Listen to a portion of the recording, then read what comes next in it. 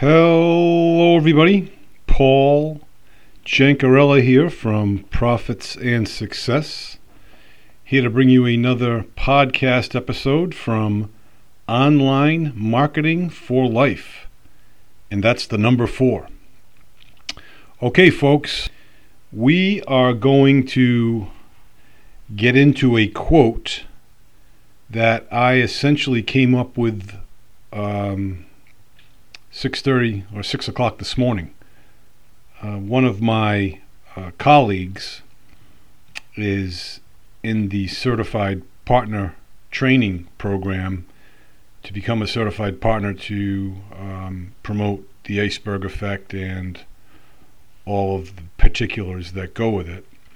And he's very excited about the training.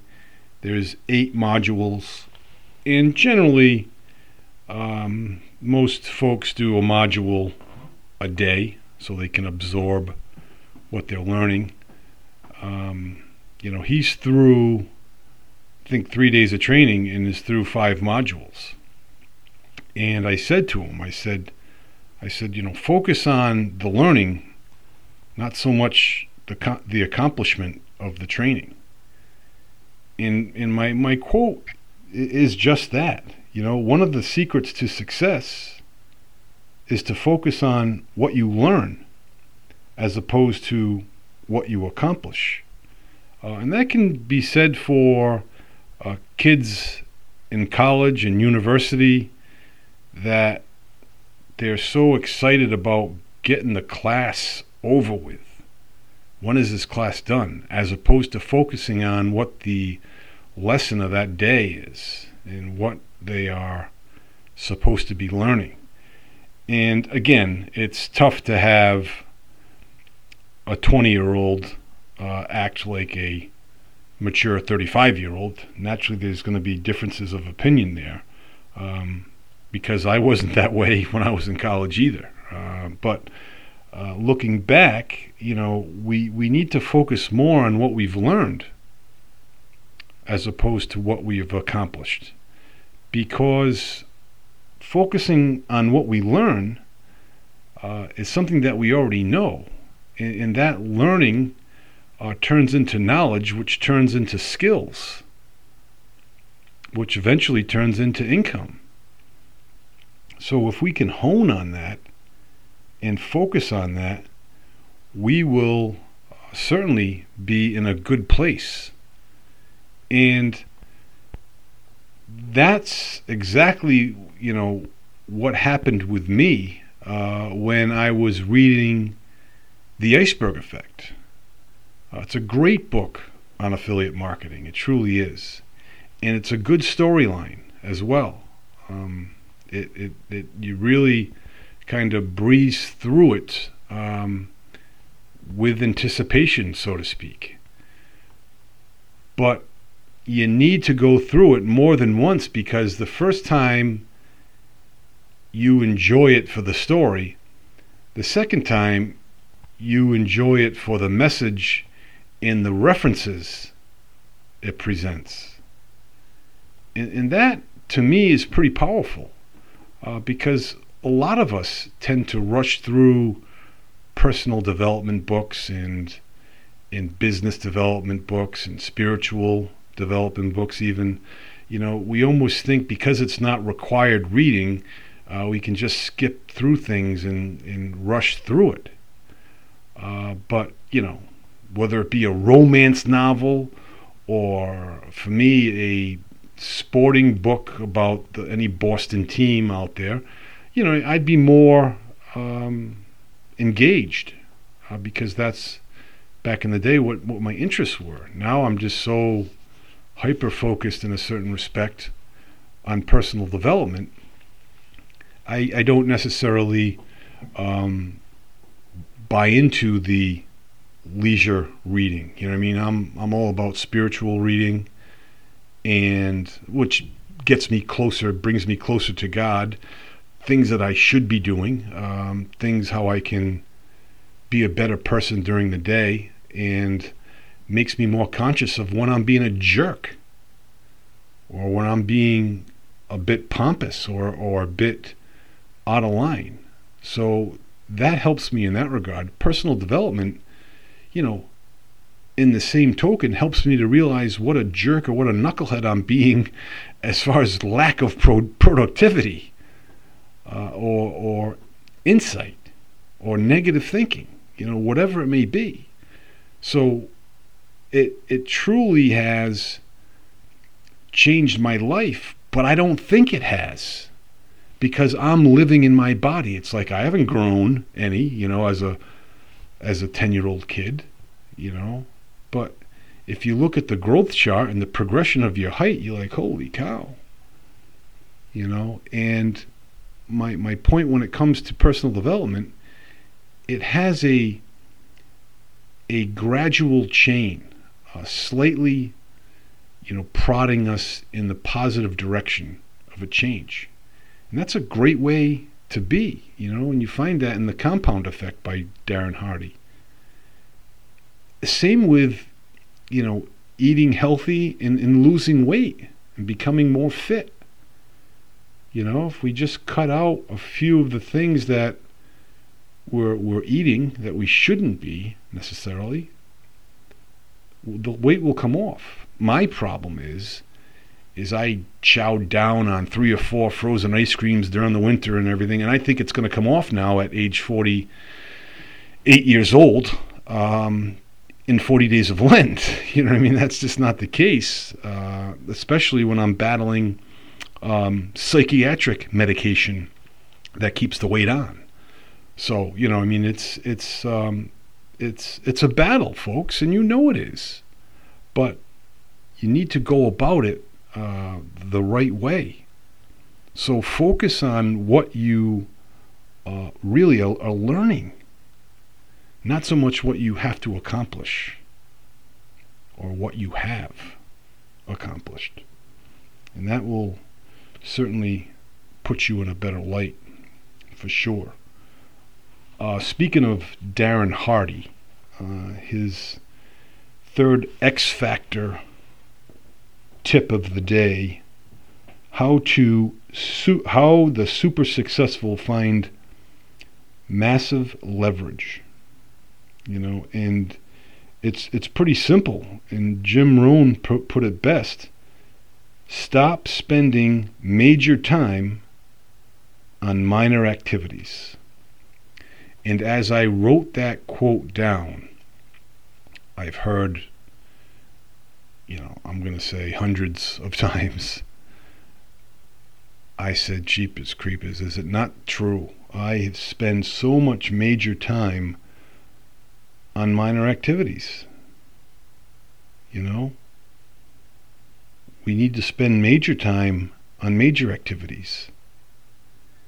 But on the web, on the internet, looking for storage sheds for my house. How is that making me money? If anything, it's costing me money. More ways than one. One, I'm not making any, and 2, I'm going to be spending it. So, we need to really get a grip on that. And again, folks, it's like the overweight person that knows what they're doing wrong. They just choose not to do what's right. Or the person that wants to be successful, they know what it takes to be successful, but they don't want to do the right things. They get sucked into the easy way out, and it's difficult.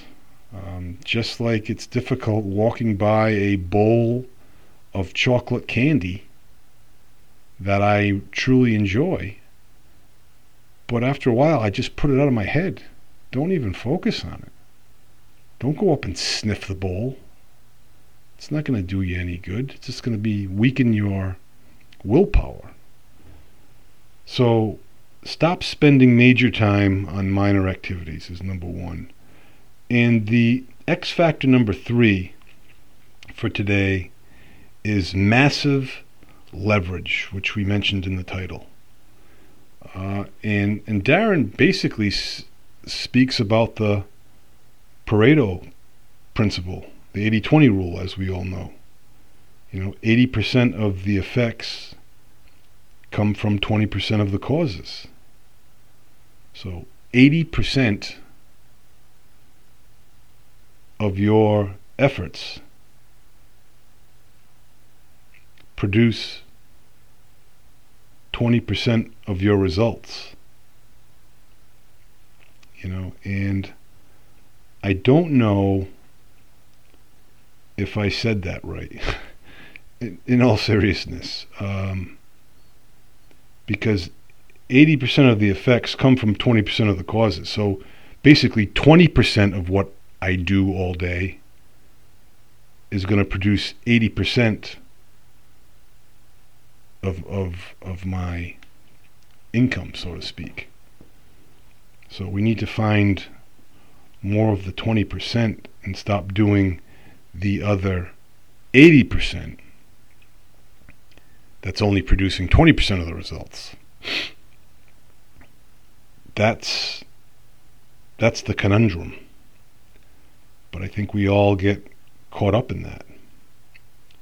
We need to spend our time on vital actions instead of trivial activities. And it sounds so easy. I say it's so easy. But when it comes down to it, and I put this microphone away and I, put my podcast away for the day and I go to be productive, am I spending time on vital actions or trivial activities? It's really a wake up Paulie G podcast, really, because these are things that I know that are some of my shortcomings, and I'm not doing them properly, and just because I listen to them on a walk with Dugan every night isn't going to change me until I change. A book is not going to change my life until I decide to let it change my life. I can't tell you how many times I've picked up a book and I couldn't get through the first 3 pages. But then I spoke to someone else that was motivational to me, or motivating to me, or whatever have you, and I picked that book up and it, the pages flew by. Matthew Kelly actually was like that with me, a renowned speaker, entrepreneur, and Catholic speaker.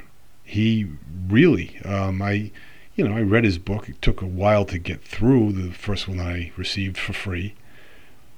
But once I started listening to some of his material, I said, wow, I gotta jump back into this again and get some insights out of that. And that's exactly, what happens, folks. It's the switch in our minds that say, okay, let's get serious.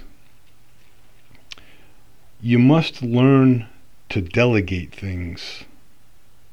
You can't do well or not paid to do. You can't do... Sorry. You must learn to delegate things you can't do well or are not paid to do.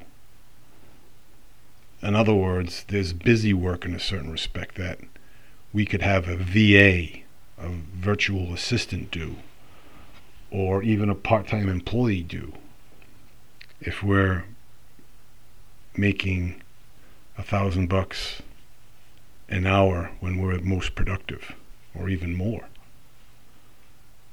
What's the cost differential, in that respect? Point is, it's well worth hiring a VA or a part-time employee. And I think for me, talking about this, certainly helps because it helps me be more accountable.